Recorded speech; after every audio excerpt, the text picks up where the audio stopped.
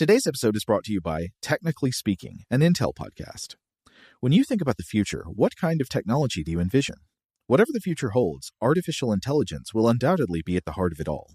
Join Graham Class as he hosts Season 2 of Technically Speaking, an Intel podcast, and hear from the minds transforming healthcare, retail, entertainment, personal computing, and more with the help of AI.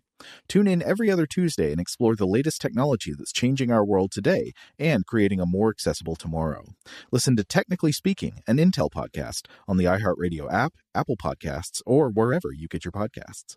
What's up, this your boy Lil Duval, and check out my podcast, Conversations with Unc, on the Black Effect Podcast Network. Each and every Tuesday, Conversations with Unc podcast feature casuals and in-depth talk about ebbs and flows of life and the pursuit of happiness. Unlike my work on stage, I tap into a more serious and sensitive side to give life advice and simply offer words of encouragement, yet remind folks to never forget to laugh. Every Tuesday, listen to Conversations with Unc, hosted by Lil Duval on the Black Effect Podcast Network, iHeartRadio app, or wherever you get your podcasts. Presented by AT&T. Connecting changes everything. This episode is brought to you by Navy Federal Credit Union. At Navy Federal, it's been the mission to help the military community for over 90 years. And not just help them, but do everything to make sure they not only grow, but flourish. That's why Navy Federal Credit Union has all kinds of great savings and investment options like share certificates with sky-high rates. So don't hesitate. Start growing your finances today with a variety of savings and investment options. Navy Federal Credit Union. Our members are the mission. Savings products insured by NCUA. Investment products are not insured, not obligations of Navy Federal and may lose value.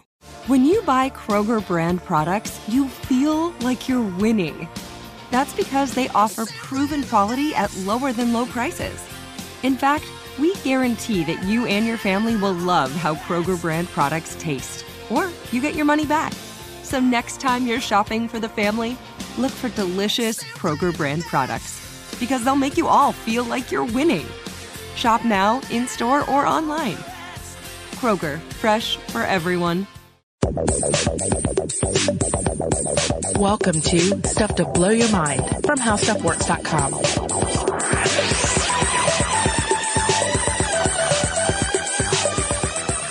Mind itself, this clear, void, all-knowing, all-aware, it is like sky, primal, clarity, voidness, indivisible. In the clarity of original intuitive wisdom, just that determination is reality. The reason is that all appearance and existence is known as your own mind, and this mind itself is realized, space-like in its intelligence and clarity. Hey, welcome to Stuff to Blow Your Mind. My name is Robert Lamb. And my name is Christian Sager. I have a terrible memory. I'm gonna confess something here, okay? I don't know about you, and you don't need to admit to this if you don't want to, but when after we record episodes, you know, we build up, we do a lot of research, we record episodes, a lot of it just goes right out of my head. I retain the basics and of the knowledge and the ideas that we convey, but the very fine details like names or locations of things, I lose almost immediately. Oh yeah, I'm very similar in that regard. I often tell people that I have approximate knowledge of all things because there you go, yeah. We cover so many topics. I do not retain all the details. I certainly don't retain the numbers, but I retain the basic essence of what we discussed. Yeah. But today's episode is about a topic, or it's tying two topics together that I think could help us with that if we really wanted to, right? Although I'm now starting to think of the podcast as being sort of a portable memory unit as well. Yeah, or even a mandala. Exactly. Which is one of the topics here today. And that's why the quote at the top of the episode here was from the Tibetan Book of the Dead. Because in order to unpack the idea of the mandala, we have to discuss Tibetan Buddhism a little bit. And in doing that, discuss Buddhism a little bit. But from there, don't worry, we're going to get into the idea of the memory palace in Western and modern traditions, as well as a little bit into the idea of virtual worlds. Now, in putting this together, we looked to a number of different sources. One source that I particularly enjoyed was Robert E. Fisher's Art of Tibet, because ultimately we're dealing with an artistic tradition here, and it's great to have some wonderful images to look at while you're learning about it. So if you want to learn more, about Tibetan art in general, this is worth picking up. You can find this online or certainly at various museum stores. Yeah, I mean, I would recommend too, like if you're listening to this and you've never seen a mandala before and it's intriguing you, like go image search for them, because there's a lot of variety, first of all, but also just they're stunning. And this is across, there's so many different styles of them too. That's one of the things we're going to find out. Yeah. And we'll describe them in greater detail later, but essentially, if you don't have one in front of you right now, if you're not looking at our homepage, then the mandala are these various Tibetan pieces, and there are also mandalas outside of Tibetan tradition where you have a figure at the center, usually. And that figure is often either a Buddha, a Bodhisattva, or a god or a goddess. Yeah. And then there are like concentric circles and even squares around them. There's a lot of activity. There are additional deities and figures, all just sort of flowing out from this central entity. Yeah. Yeah. I mean, up until really when you proposed that we do this episode, was familiar with them as sort of just like the aesthetic trappings of Tibet or India, especially from, my growing up overseas. I would see stuff like this in Singapore occasionally, but like I never realized how, culturally and, almost mnemonically important that they are. Yeah, I think I started learning about them in greater detail a few years back when, Emory University here in Atlanta, they, at least in the past, have always done a Tibet week. Oh. And they'll have some actual Tibetan monks come in and make mandalas out of sand, out of colored sand, which is this, fabulous, quintessentially Buddhist practice of creating these wonderful works of art out of individual pieces of sand, and then you just destroy it at the end. Yeah, I have some notes about that we'll go over later. The process is fascinating. All right, so let's talk for just a minute about Buddhism and the Tibetan version of Buddhism. So as Robert E. Fisher explains in The Art of Tibet, this is also something that's come up in previous research. For me, I did a bit on sky burial for How Stuff Works years ago and got to dive into Tibetan history and Tibetan culture a little bit. Oh, has Stuff to Blow Your Mind done a sky burial episode? I don't know that we have. I feel like Joe has also done research on that separate from this. Yeah. It'd be something worth tackling. There was a recent Warren Ellis comic that was all about sky burial. Oh, cool. Yeah. I mean, it's just to explain what we're talking about, it's an exposure burial. Yeah. Where one takes the body of the deceased. There are a few different burial practices in Tibet, but this one is the more famous because especially to outsiders, it's a bit macabre. It seems macabre. Yeah. They take the body, they break it down into pieces, and then the vultures eat the pieces. Yeah. But this is a very remote region, very mountainous. There's just not that much soil in which to plant a body. Yeah. So this is very much an option on the table, and it falls well in line with the older shamanistic, animistic traditions, like the pre-Buddhism traditions of Tibet. Yeah, and there's which is very much connected to what we're going to be talking about today, although we did not intend to bring up sky burial. But yeah, like the idea that you're sort of giving back to the ecosystem, to the universe. Yeah. So again, it's a remote region. It's framed by some of the world's highest mountains, and it served as quite a fascinating, I guess you could say, an incubator for foreign religion influences, most notably that of Buddhism, which came from several different directions into Tibet in the 7th and 12th centuries CE. And to put that all in perspective, the historical Buddha, Siddhartha Gautama, or the Shakyamuni Buddha, would have lived in the 5th century BCE. And these foreign influences flowed in on top of pre-existing shamanistic Bon religious ideas in Tibet. The shamanistic part is going to come back around. It's important for me, but I want us to get through the mandala stuff first. I think there's some interesting connections here between modern storytelling and shamanistic thinking. Now, the incorporation of a foreign religion is not an overnight sensation, as it's not just like Buddhism came in and said, all right, this is our jam now.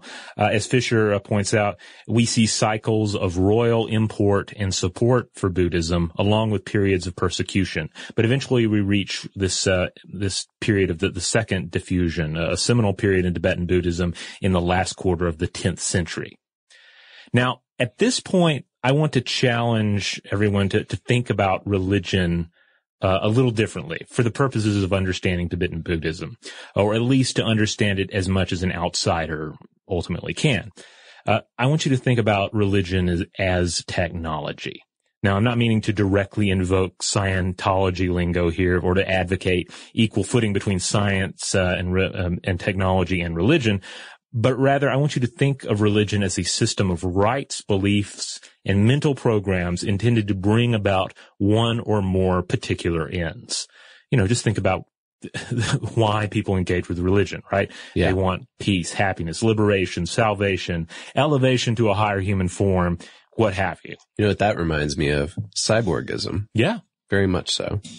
Which we've discussed at length before. If you go back, we have an episode from, was it last year? I think last year, yeah. On cyborgs. But we definitely, I don't remember how. Philosophy of cyborgs. We definitely get into the philosophy of it. And in a sense, kind of into the religious idea of it. Yeah.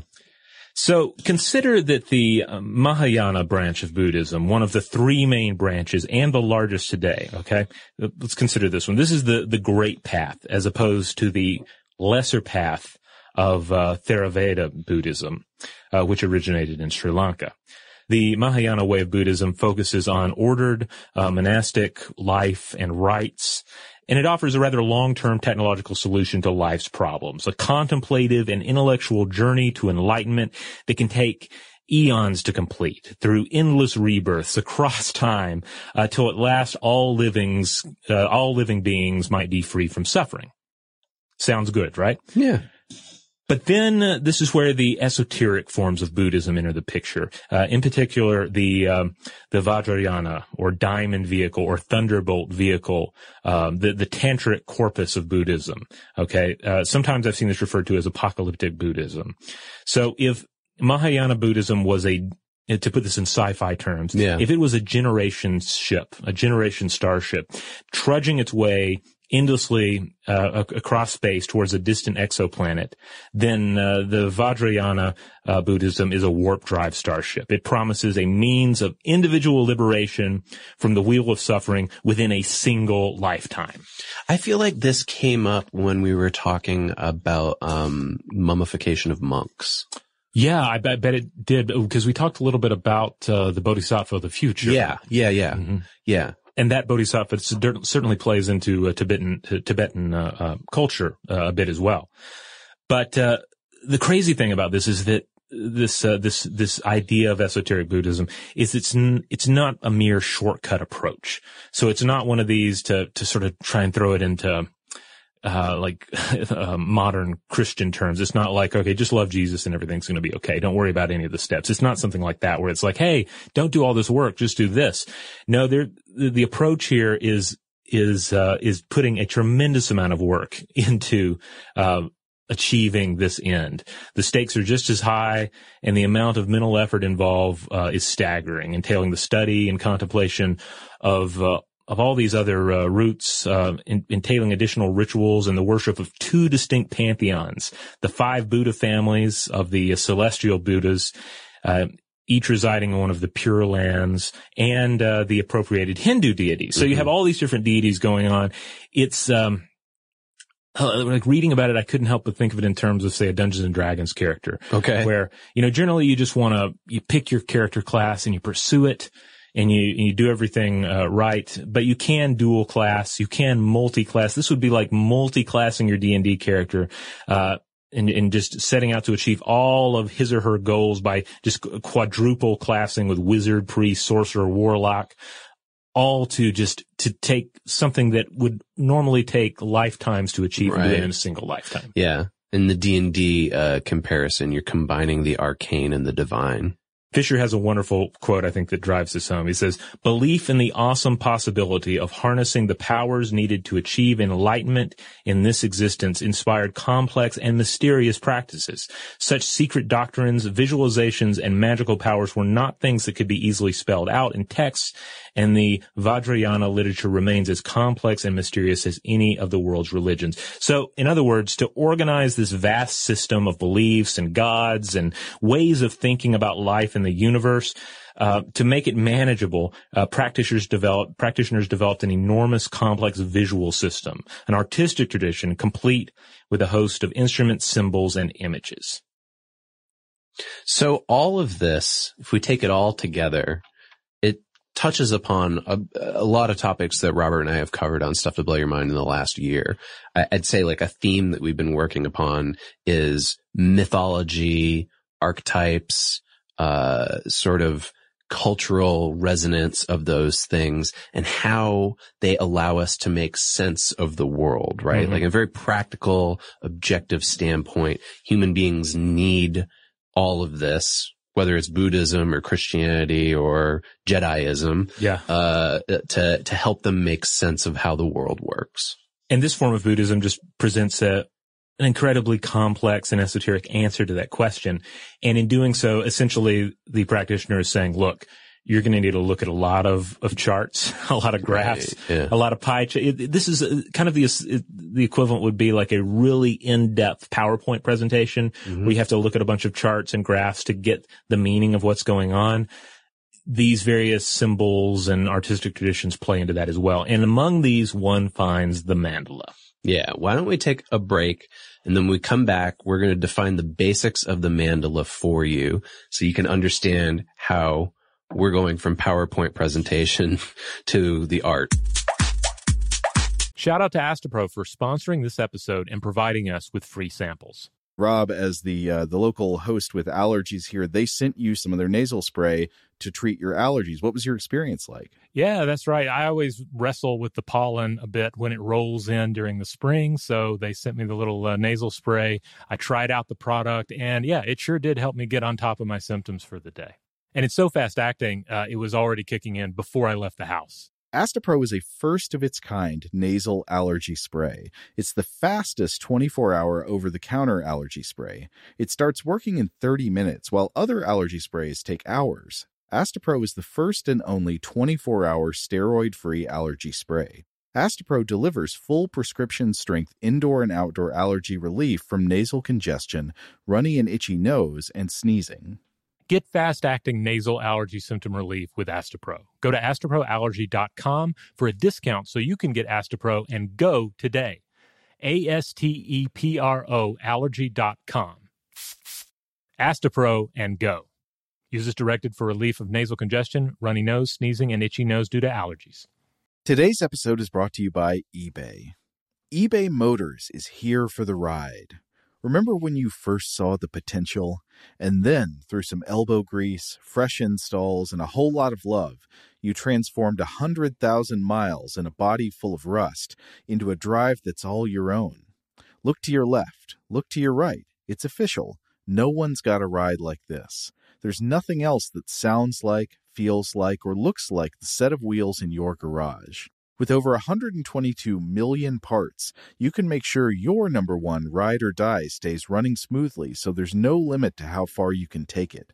Brake kits, turbochargers, engines, exhaust kits, roof racks, LED headlights, bumpers, whatever your baby needs, eBay Motors has it. And with eBay Guaranteed Fit, it's guaranteed to fit your ride the first time, every time, or your money back. Plus, at these prices, well, you're burning rubber, not cash. Keep your ride or die alive at ebaymotors.com. Eligible items only. Exclusions apply.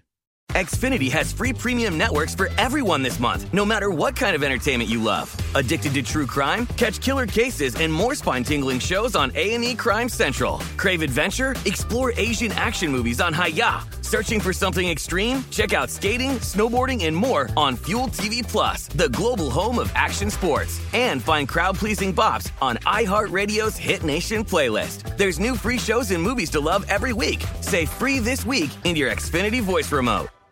Are you still searching for your perfect place to call home? Well, now is the time to buy at Fisher Homes. If you're looking to move in before the end of 2024, May could be your last opportunity to start building your dream home and close before the year's end. If you're hoping to move in even sooner, Fisher Homes also has homes that are move-in ready and waiting for you, where you can start enjoying the benefits of homeownership even faster. Schedule your personal tour with a new home advisor today at FisherHomes.com and make this spring the season you find your perfect home sweet home. All right, we're back. So the basics here of the mandala. So when you're saying, like, what is it literally? I've seen some people say a circle, some say an arc. I've also seen it translated as, quote, an essence protecting environment. They're ultimately, though, nothing short of a representation of the entire sacred universe. Yeah, the way that I've read about it is that it's a symbol of the entire universe, and it can be represented anywhere. It could be on a wall or on paper or in the sand, like we talked about earlier, or entirely in your mind. And its purpose is to represent an imaginary palace that is contemplated upon during meditation. Yeah, they can be 2D, they can be 3D in the form of a sculpture or even architecture, or they can be this mental construct. And ultimately, I guess the physical representations are about creating the mental construct in your mind. Yeah. I really like the way that Robert F. Thurman explained it in his translation of the Tibetan Book of the Dead, which I read from at the top of this episode. He said, they are three-dimensional perfected environments, Buddhaverses or Buddha lands created by the enlightenment of an individual as a place that expresses his or her enlightenment. They are realms through which other beings can be incorporated into that enlightenment perspective. So in a sense, it's kind of like, here's a picture, here's a physical representation of my headspace that allows me to make sense of the complexities of reality. Here, gaze into it and pour this into your mind. So I may be stretching this a little bit, but let me continue on from what we were talking about with Dungeons and Dragons earlier. Okay. To me, what this sounds like is world building in fiction, like science fiction or fantasy, right? That you're creating an alternative to the real world, and you're giving it its own culture and deities and economy and locations, right? And the mandala sort of encapsulates all of those in one artistic representation. Yeah, I think that's a fair comparison, because when you think of a fantasy book in particular or a Dungeons and Dragons module, you inevitably think of maps. Yeah. And there's a lot of map-like structure in these, as we'll get into. The basic cosmology of the Buddhist universe with its holy mountain at the center, like that's very much a part of it. But yeah, ultimately they're symbolic expressions, they're teaching devices, they're externalizations of complex theologies. In a way, you can think of them as thumb drives of the gods, I guess. Yeah, well, I mean, one of the things I read about Tibetan mandalas in particular is that the deities within them, they're represented as embodying philosophical views. They serve as role models for us to look at and remember, okay, this is what has come before me. These are the lessons learned by my ancestors. What can I take from this to guide my life? Yeah, they entail a number of symbols and essentially meta symbols. Yeah, it reminds me, okay, this is what I think of. This idea that, number one, culture is how we understand the world. And number two, storytelling is our means of transmitting culture to one another as human beings. And then third, that the archetypes that are within such stories, they teach us lessons about the human experience from other people's perspectives, right? So this is where I am sort of trying to pull this together on my own. It's a little bit of Jungian stuff from what we've talked about mythology before, but I'm starting to see storytellers as modern shamans. And the mandala seems to me like another expression of that. It's just done with art instead of words. Yeah, I think so. Words or sand even. Yeah, exactly. So we've mentioned these sand mandalas. The construction of them has to be affirmed as a ritual, which is very shamanistic, right? In order for the mandala to transmit positive energy to its viewers, it's drawn in a ceremony, and the ceremony includes monks chanting and dancing. They use these metal funnels that are called chakpur, and apparently they vibrate in such a way that it causes the colored sand inside to flow out like a liquid when they're making them. Yeah, I want to say they kind of tap them on the side as they go with a little metal implement, and it causes almost the individual granules of sand to come out, and they just make a line with it. Yeah. And what's important to note about these is they're not permanent. They're not meant to be permanent. They're destroyed by these same monks. It serves as a reminder that our lives are impermanent. And the sand itself is returned to an urn, which is then, that sand is then placed in water. So they see it, again, going back to what we were talking about with sky burial, they see this as a gift that goes back into the environment and back into the universe. I see some more accidental synchronicity between this episode and the other episode we recorded this week, that on human flesh bound books. Yeah. Because the creation of the sand mandala is an acceptance of impermanence, that anything that we make is just not going to last. Whereas the flesh-bound book is more in the tradition of this will last forever. Exactly. This person's flesh will be immortalized in this tome. Well, or it's, I know that I'll be gone and I will just become an object at some point. So I want to give the parts of my body, to be used for other purposes, such as holding these books of anatomy together. Yeah, object permanence. Yeah. Now, I do want to point out that the use of art to convey complex religious ideas can be found many other places as well. The three-faced Christs of medieval art instantly come to mind. These were not super common, but and it was only a brief period of time, and the church eventually decided that they did not care for it. Mm-hmm. But you have something like the Holy Trinity in Christian and Catholic traditions. Yeah. How do you convey that to the layperson? Well, one way is to have an image of Christ that has three faces, essentially a monstrous Christ. Okay. But it tries to encapsulate something that is very difficult to explain with language. Yeah. I'm thinking of these weird monsters from the Transformers called the Quintessons. Oh, yeah, I love the Quintessons. They had the three faces that rotated around. I wonder if there's some connection there. I don't know, but if you see a picture of the three-faced Christ, you can't help but think of those guys, for sure. Just no tentacles. Right. Now, and then another example from Christian tradition would be the crucifix and the cross itself. So think about this. The prefrontal cortex, as part of the mammalian brain, this is responsible for relating symbols and abstract concepts. The unconscious processing prior to perception usually takes around 300 milliseconds. So it's not that surprising that, as psychologist Adam Alter discovered, Christians tend to behave more honestly when they're exposed to an image of the crucifix, even if they have no conscious memory of having seen it. They were just exposed to it, and just the power of the symbol helped inform their behavior. Literally, the power of Christ compels you. Yeah, or at least the power of Christian symbolism. And in 1989, there was an experiment from the University of Michigan that found that Christians felt less virtuous after subliminal exposure to an image of Pope John Paul II. And there have been some secular experiments with this as well. People tending to think more creatively when exposed to the Apple computer logo or an incandescent light bulb.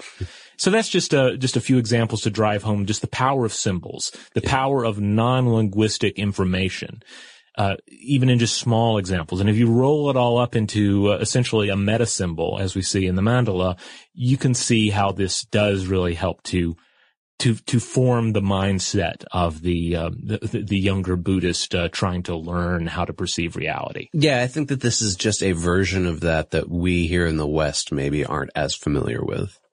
Now, to go back to what we said earlier about maps, the kind of mandalas that we're talking about here, it's an organized system that explains the cosmos in terms of the body, in terms of a building, in terms of the physical universe.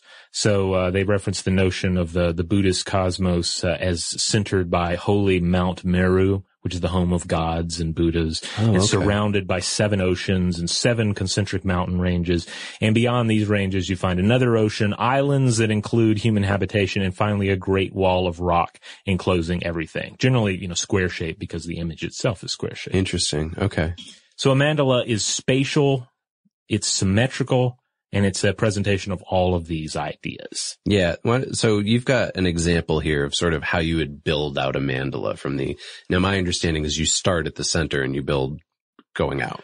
Yeah, I think or at least that's the way that I feel like we look at them, we tend to process them. So you have a central deity, or Buddha, or other figure. You have concentric circles of guardian deities. You have square palace grounds featuring gateways, ways to get in and out.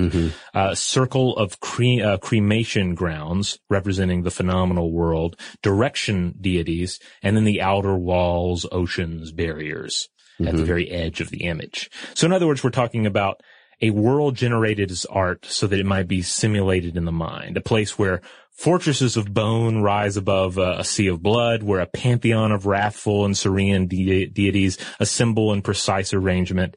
You got, multi-limbed beings dancing, cyclopean architecture, mountains that bridge Earth to the cosmos. It's all present.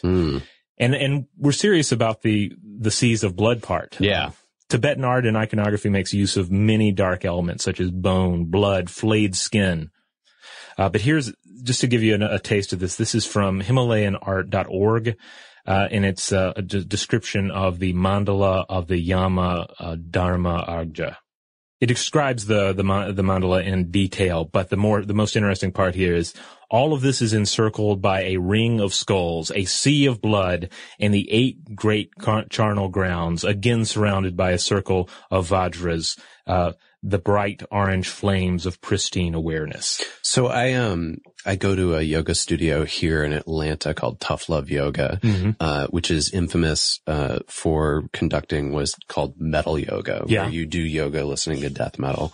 And the woman who started it there, she has brought artwork like this to the studio because it seems like it's incidental, but it's not. There's lots of skull iconography and blood and things like that, things that we associate with death metal, in artwork that connects to yoga. Then they've got this giant mandala, wheel painted on the wall by a local tattoo artist. It's really cool. Oh, awesome.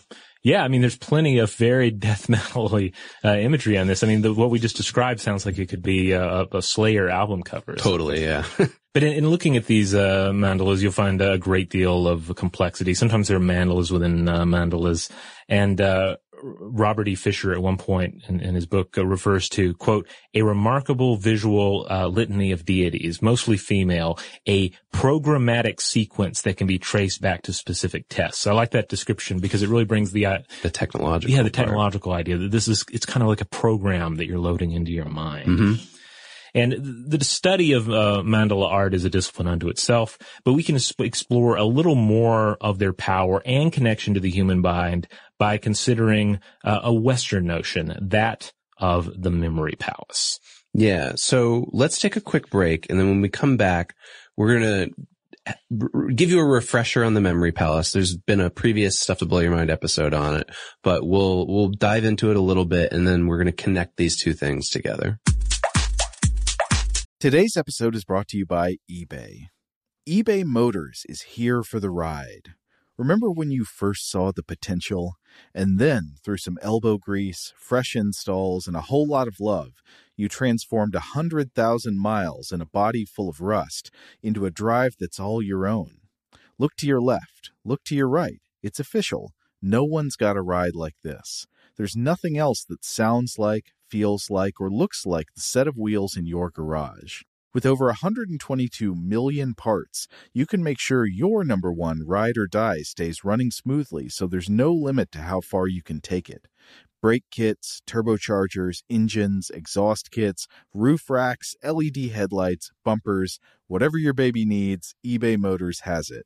And with eBay Guaranteed Fit, it's guaranteed to fit your ride the first time, every time, or your money back. Plus, at these prices, well, you're burning rubber, not cash. Keep your ride or die alive at ebaymotors.com. Eligible items only. Exclusions apply.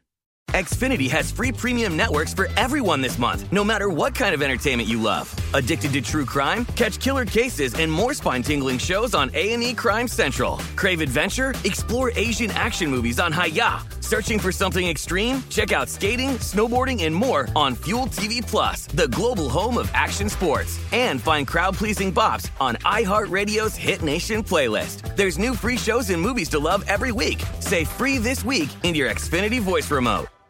Are you still searching for your perfect place to call home? Well, now is the time to buy at Fisher Homes. If you're looking to move in before the end of 2024, May could be your last opportunity to start building your dream home and close before the year's end. If you're hoping to move in even sooner, Fisher Homes also has homes that are move-in ready and waiting for you, where you can start enjoying the benefits of homeownership even faster. Schedule your personal tour with a new home advisor today at FisherHomes.com and make this spring the season you find your perfect home sweet home.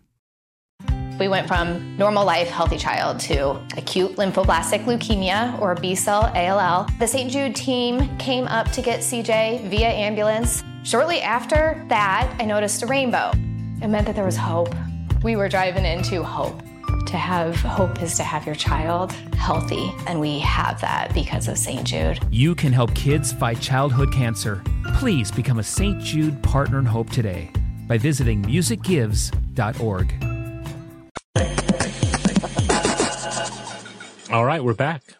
So you and previous host Julie did a Memory Palace episode, is that right? We did, and then we did a rerun of it after you and Joe came on board that featured an interview with a memory champion. So there are two different versions of that podcast. I'll try and link to the interview version on the landing page for this episode, because you get to hear from somebody who uses Memory Palace and uses the method of Loki to a very high degree. Yeah, this came up a lot in the literature of how memory contestants are using this so that they can just memorize vast amounts of information. But a lot of you out there are probably thinking, well, there's a lot of pop culture examples of this right now. I remember hearing about this from somewhere. Well, it's certainly in the BBC version of Sherlock, and as previously discussed on Stuff to Blow Your Mind, somebody who we're interested in the work of Maria Konnikova, she has written a book on how to think like Sherlock Holmes, which talks about memory palaces. In the BBC Sherlock, it's called a mind palace, which some people think was picked up from British illusionist Darren Brown, or from Hannibal Lecter in the novels or the TV series. Now, Thomas Harris, who, wrote the original novels that feature Hannibal Lecter, he credits this idea back to Francis Yates, who's the author of The Art of Memory. And Yates traces the idea of the memory palace back to someone named Bruno, a 1600s Dominican monk. But that goes even further back down through the medieval and Renaissance era, back to the Greek poet Simonides. And Yates argues that the seven deadly sins, or for instance, Dante's Divine Comedy, the structures within those of hell and purgatory and heaven, those are all versions of memory palaces. And in turn, memories of mandalas. Yeah, I think there's a lot of comparison to be made, between a map of Dante's Inferno and the mandala. Yeah, it's just different mythology. The theme of Yeats' work is that the Renaissance, which we view now with some skepticism as superstitious, is actually full of, quote, magical beliefs that we now continue on into our scientific revolution. So, for instance, go see our 2 episodes on John Dee for more on that. And we actually, this is a theme that comes up a lot for us, I think, but maybe also a little bit in the book binding of Human Skin that we're recording this week. But the same idea here that there is stuff that seems like it's superstitious or magical in nature that does actually have some purpose to it in our current scientific methodology of thinking. Yeah, I mean, it basically, the idea of the memory palace, it basically all boils down to employing spatial memory to memorize information by placing it all in an imagined palace. A palace filled with memorable symbols. So, as we've discussed on here before, there are various forms of memory that we employ. There's not just one bucket of memory. And this is essentially a way that we tweak our mind into using spatial memory to remember, often just, sometimes numbers or unimportant facts. The idea here is that humans have a knack for remembering spatial layouts. Brain scans even show us that the spatial learning parts of the brain are used by people who actually win these memory contests. It's particularly useful for remembering things in a sequence or a list, like groceries, for example. It requires a lot of time to establish, but once you have it in place, you can go back to it. Continue to walk through that memory palace in order to remember the items in the order. Yeah, and one of the things that I saw that connects it back to the mandala is that someone pointed out that Buddhism uses a lot of sequence and list type information in order to get across its philosophy. So subsequently, the mandalas then translate really well into these memory palaces. Now, the origin, okay, so what I just took us through brought us all the way back to Greek poet Simonides. But it was first written in the Rhetorica ad Herennium, which in the 80s BCE was written by unknown authors. Some people thought that it might have been Cicero, but now they think they don't know who it is. Now this is the oldest surviving Latin book on rhetoric, and it teaches the method of loci, which is the idea of the memory palace, or the idea of using imagined well-known locations like your home to remember things. Now, this to me reminded me of my schooling in rhetoric. It seems inherently connected to the Aristotelian idea of the peripatetic learning system. Have you heard about this at all?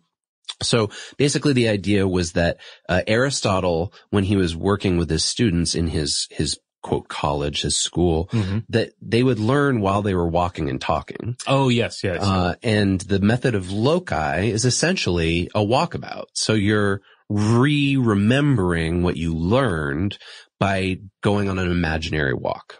But here's the thing. Other sources say actually, it was invented by Greek poet Simonides. And this was real morbid. Apparently, after he stepped out of a banquet hall, it collapsed and killed everybody inside. And he was left to identify their remains. He had to put a name to each body. And that's how he invented the method of loci. So he was thinking to himself, all right, so Jim was seated over there. He had the chicken wings, and then Joe, he was over here. Yeah, he was to my left, and he's piecing this all together. Exactly, yeah. Well, Cicero, though, was involved. He is celebrated as popularizing it. He wrote something down, basically because writing something down at that time was expensive. Paper was expensive. Not everybody knew how to write. It wasn't until the printing press that the method of loci, the memory palace, became obsolete. Huh.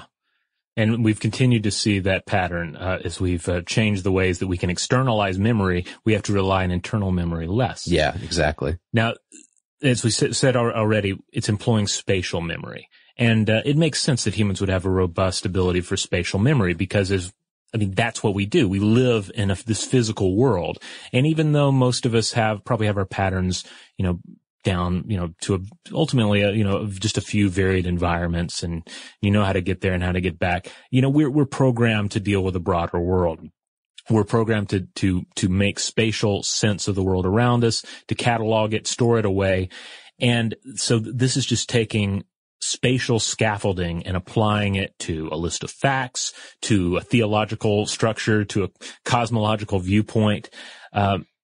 So the memory palace is not a trick. Yeah. It's just how we think about the world, and we're taking the way we think about physical reality, the way we think about spatial environments, and using it to remember other organized systems. Yeah, it's almost like these other older cultures had created a learning system around how we naturally adapt to knowledge, how we absorb knowledge. And then we went and somehow broke that and created this other learning system that, especially for memorization, that's far more difficult and not how our biology is set up to learn. Mm-hmm. And now we're sort of coming back and we're going, oh, right. Yeah. Spatial learning is actually much easier. Yeah. And so again, we come back to this idea of the mandala, and to see one of these and imagine it on the wall, it makes perfect sense. You can't just write out everything and have these notes for everybody that's trying to learn the system, but you can have someone guide them through it, refer to this work of art, and then you look at it, you take it in, and you're able to use this as the memory palace for the theological ideas. Now, the thought at work here is that memory palaces harness our evolved skill at remembering details of locations, because as hunter-gatherers, we used to recall what was edible, where to find it, or how to avoid what was poisonous because of spatial memory. Modern research backs this up. After people viewed thousands of images for a few seconds each, studies found that on average they could distinguish 80% of the images from those that they had not seen. In addition, people can usually recall objects they've seen after seeing hundreds of intervening ones, showing our capacity for storing visual memories in the long term. This is, I don't know if you've heard this a lot, but when I was in academia, it was really starting to become popular. The idea of visual thinkers. I'm a visual thinker. I can't read that text. I need something visual. Is something that's making its way through sort of just the education system. Other studies have shown that the memory palace, the usage of it, it doubles the proportion of people who can remember an 11 to 12 item grocery list. So again, sequences and lists work really well. Students who use it in economics outperform those who did not when they take an exam, and medical students who used it learned more about the endocrine system than those who did not. It's apparently also useful for patients who've had treatments that can potentially impair their recall or cognitive function. Well, that makes sense. Like again, there are multiple forms of memory, and if you can tap into another form of memory to achieve the goals of one that's damaged, then you can find a good bit of success. Yeah, as I was doing the research, I immediately thought to myself, if as I become older, I start experiencing memory loss and or dementia, gonna have to turn to a memory palace and just really develop one. So we've already hit on a number of the parallels here between the memory palace and the mandala. And a number of the parallels are just obvious. Again, it's all about using our spatial memory to internalize either a long list of data or a theological system. Yeah, and it's all really brought together here for us by an East Asian scholar named Dan O'Huigan, and he provides interesting commentary on the concept of the mandala being like a memory palace. He argues the mandala serves the same purpose as memory palaces that Roman orators used.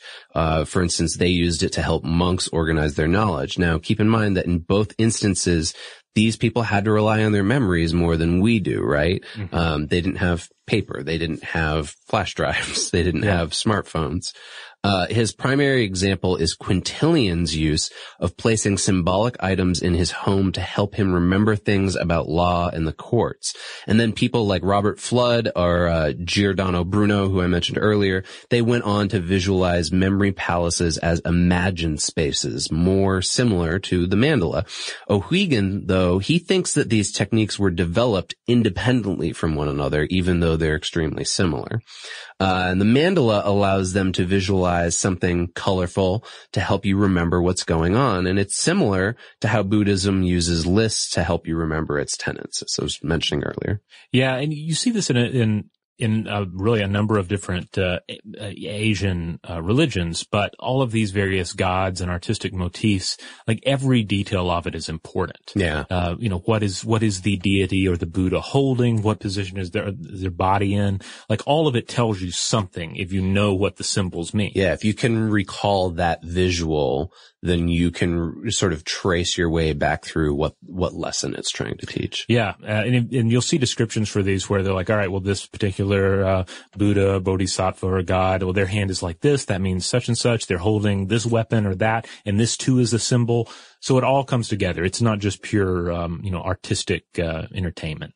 So O'Huigan points out that mnemonics and memory palaces are now replaced by libraries, computers, and paper.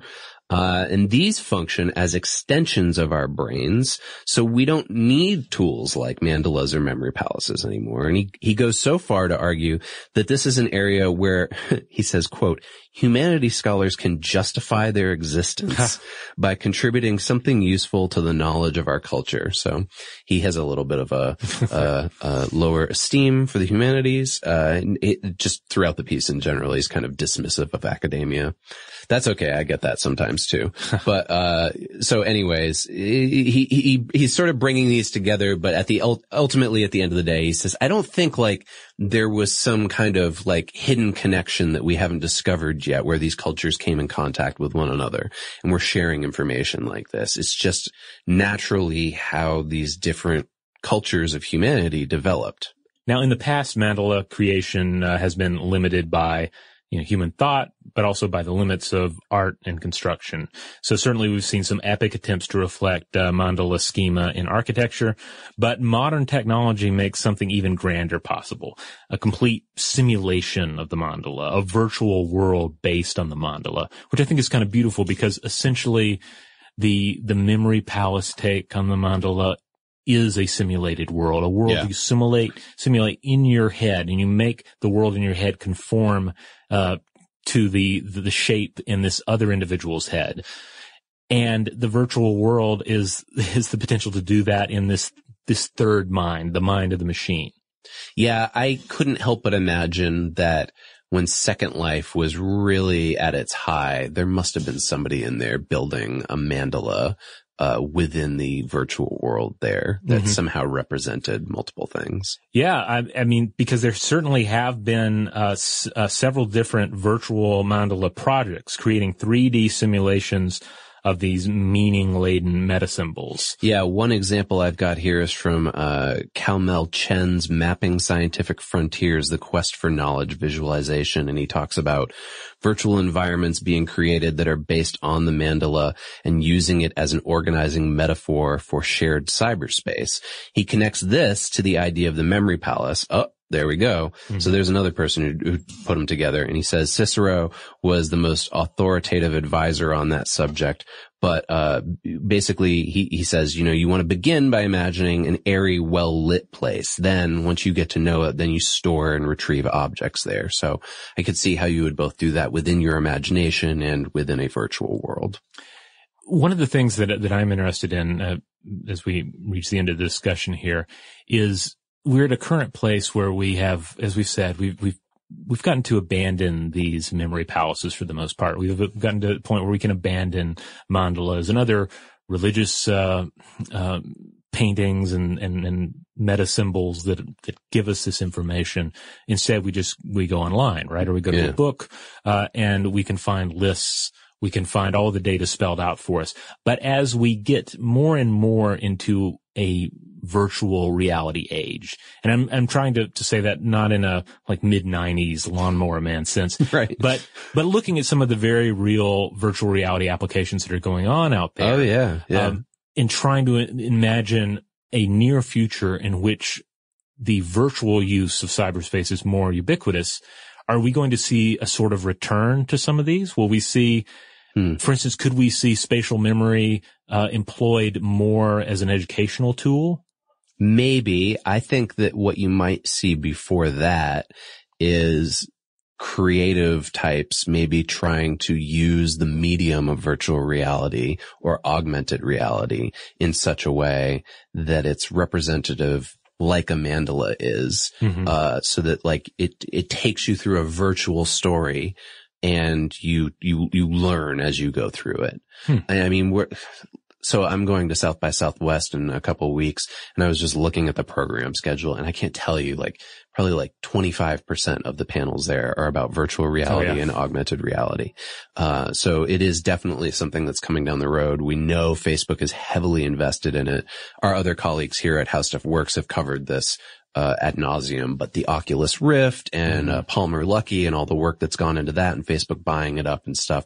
So yeah, I think that's going to be like a new palette for people to create on. It's going to take a while though, I think, for education to catch up to it, especially when you think about it, like education hasn't really even figured out yet, hey, maybe we should return back to this spatial learning system that seems to work so well for our spatially inclined brains. We have a friend of the show, goes by PK, who runs King Deluxe Records out of Canada. Yeah. He's involved in a project to build a virtual space station. Oh yeah. For for sort of artistic, musical purposes. And he'll occasionally send me some videos or some information on the project. And I see those and some of the really beautiful imagery that's going on there. And as much as I can tell without being like hooked into some sort of VR rig, it seems very immersive to whoever's controlling these characters. So those videos, when I view them, it does make me think about, how we're going to make use of that territory. And I feel like maybe we're going to make use of that territory in ways that we can't connect to all that much now, but we can look back to our use of purely spatial memory in the past and see some sort of hint of where we're going. Yeah, I think it would be nice to see a return to that. I remember when I was working at the university I worked at here in town, there was maybe like a 6-month window there where they were super hyped up about Second Life. Yeah. And they built an actual like version of the university in Second Life. where students, because they thought Second Life was going to be like the next big thing. And they had like, students could go there and like interact with FAQ forums and stuff like that. But not only that, but they had like a Greek lecture hall set up where theoretically a professor could come in there with their avatar and give a presentation to all of the Second Life avatars of students that were there. So if you get that far and you're sort of just taking the real world analogy and applying it into the virtual world, I would imagine then when you get to the spatial reasoning, that you would say, hey, this is actually, here's a far better way for us to do this. Let's build the university as a memory palace rather than just like, have your little avatar go and sit down on a fake bench or something and watch an avatar deliver a presentation to you. Well, we only have a limited knowledge of virtual worlds out there, but I know that listeners of the show have been out there exploring. Perhaps you have some examples of the mandala or other constructors that have been recreated in the virtual world. Maybe even in Minecraft. I didn't even think about that. Oh yeah, Minecraft would be perfect for it. Yeah, you're right. That's interesting. So we would love to hear about any of those examples or just your general thoughts on Tibetan art, virtual reality, or the memory palace. Really, this is an episode that opens itself up to various interpretations and tidbits from your personal life. Yeah, you can hit us up with information about that on Facebook, Twitter, Tumblr, or Instagram. And you can always go and visit us at stufftoblowyourmind.com. That's where we've got, everything. All of the podcasts, all the videos that we've done, blog posts galore. It is full of stuff, including links back to those social media accounts. Yeah, and I'll make sure the landing page for this episode includes links to some of the bits that we've talked about here, including Sky Burial, the previous Memory Palace episode, and any other little bits of related information that have popped up over the years. And as always, you can email us at blowthemind@howstuffworks.com.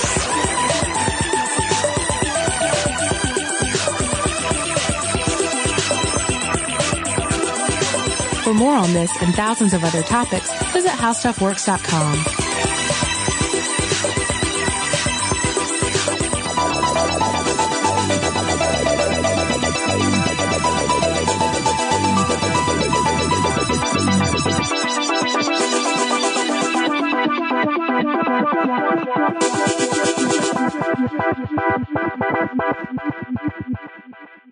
Today's episode is brought to you by Visible.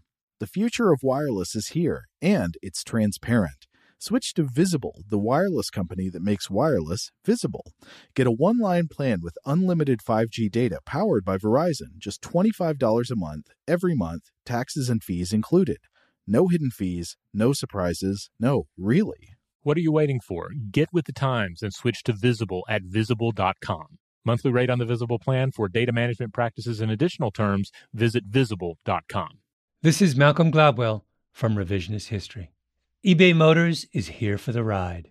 With some elbow grease, fresh installs, and a whole lot of love, you transformed 100,000 miles and a body full of rust into a drive that's all your own.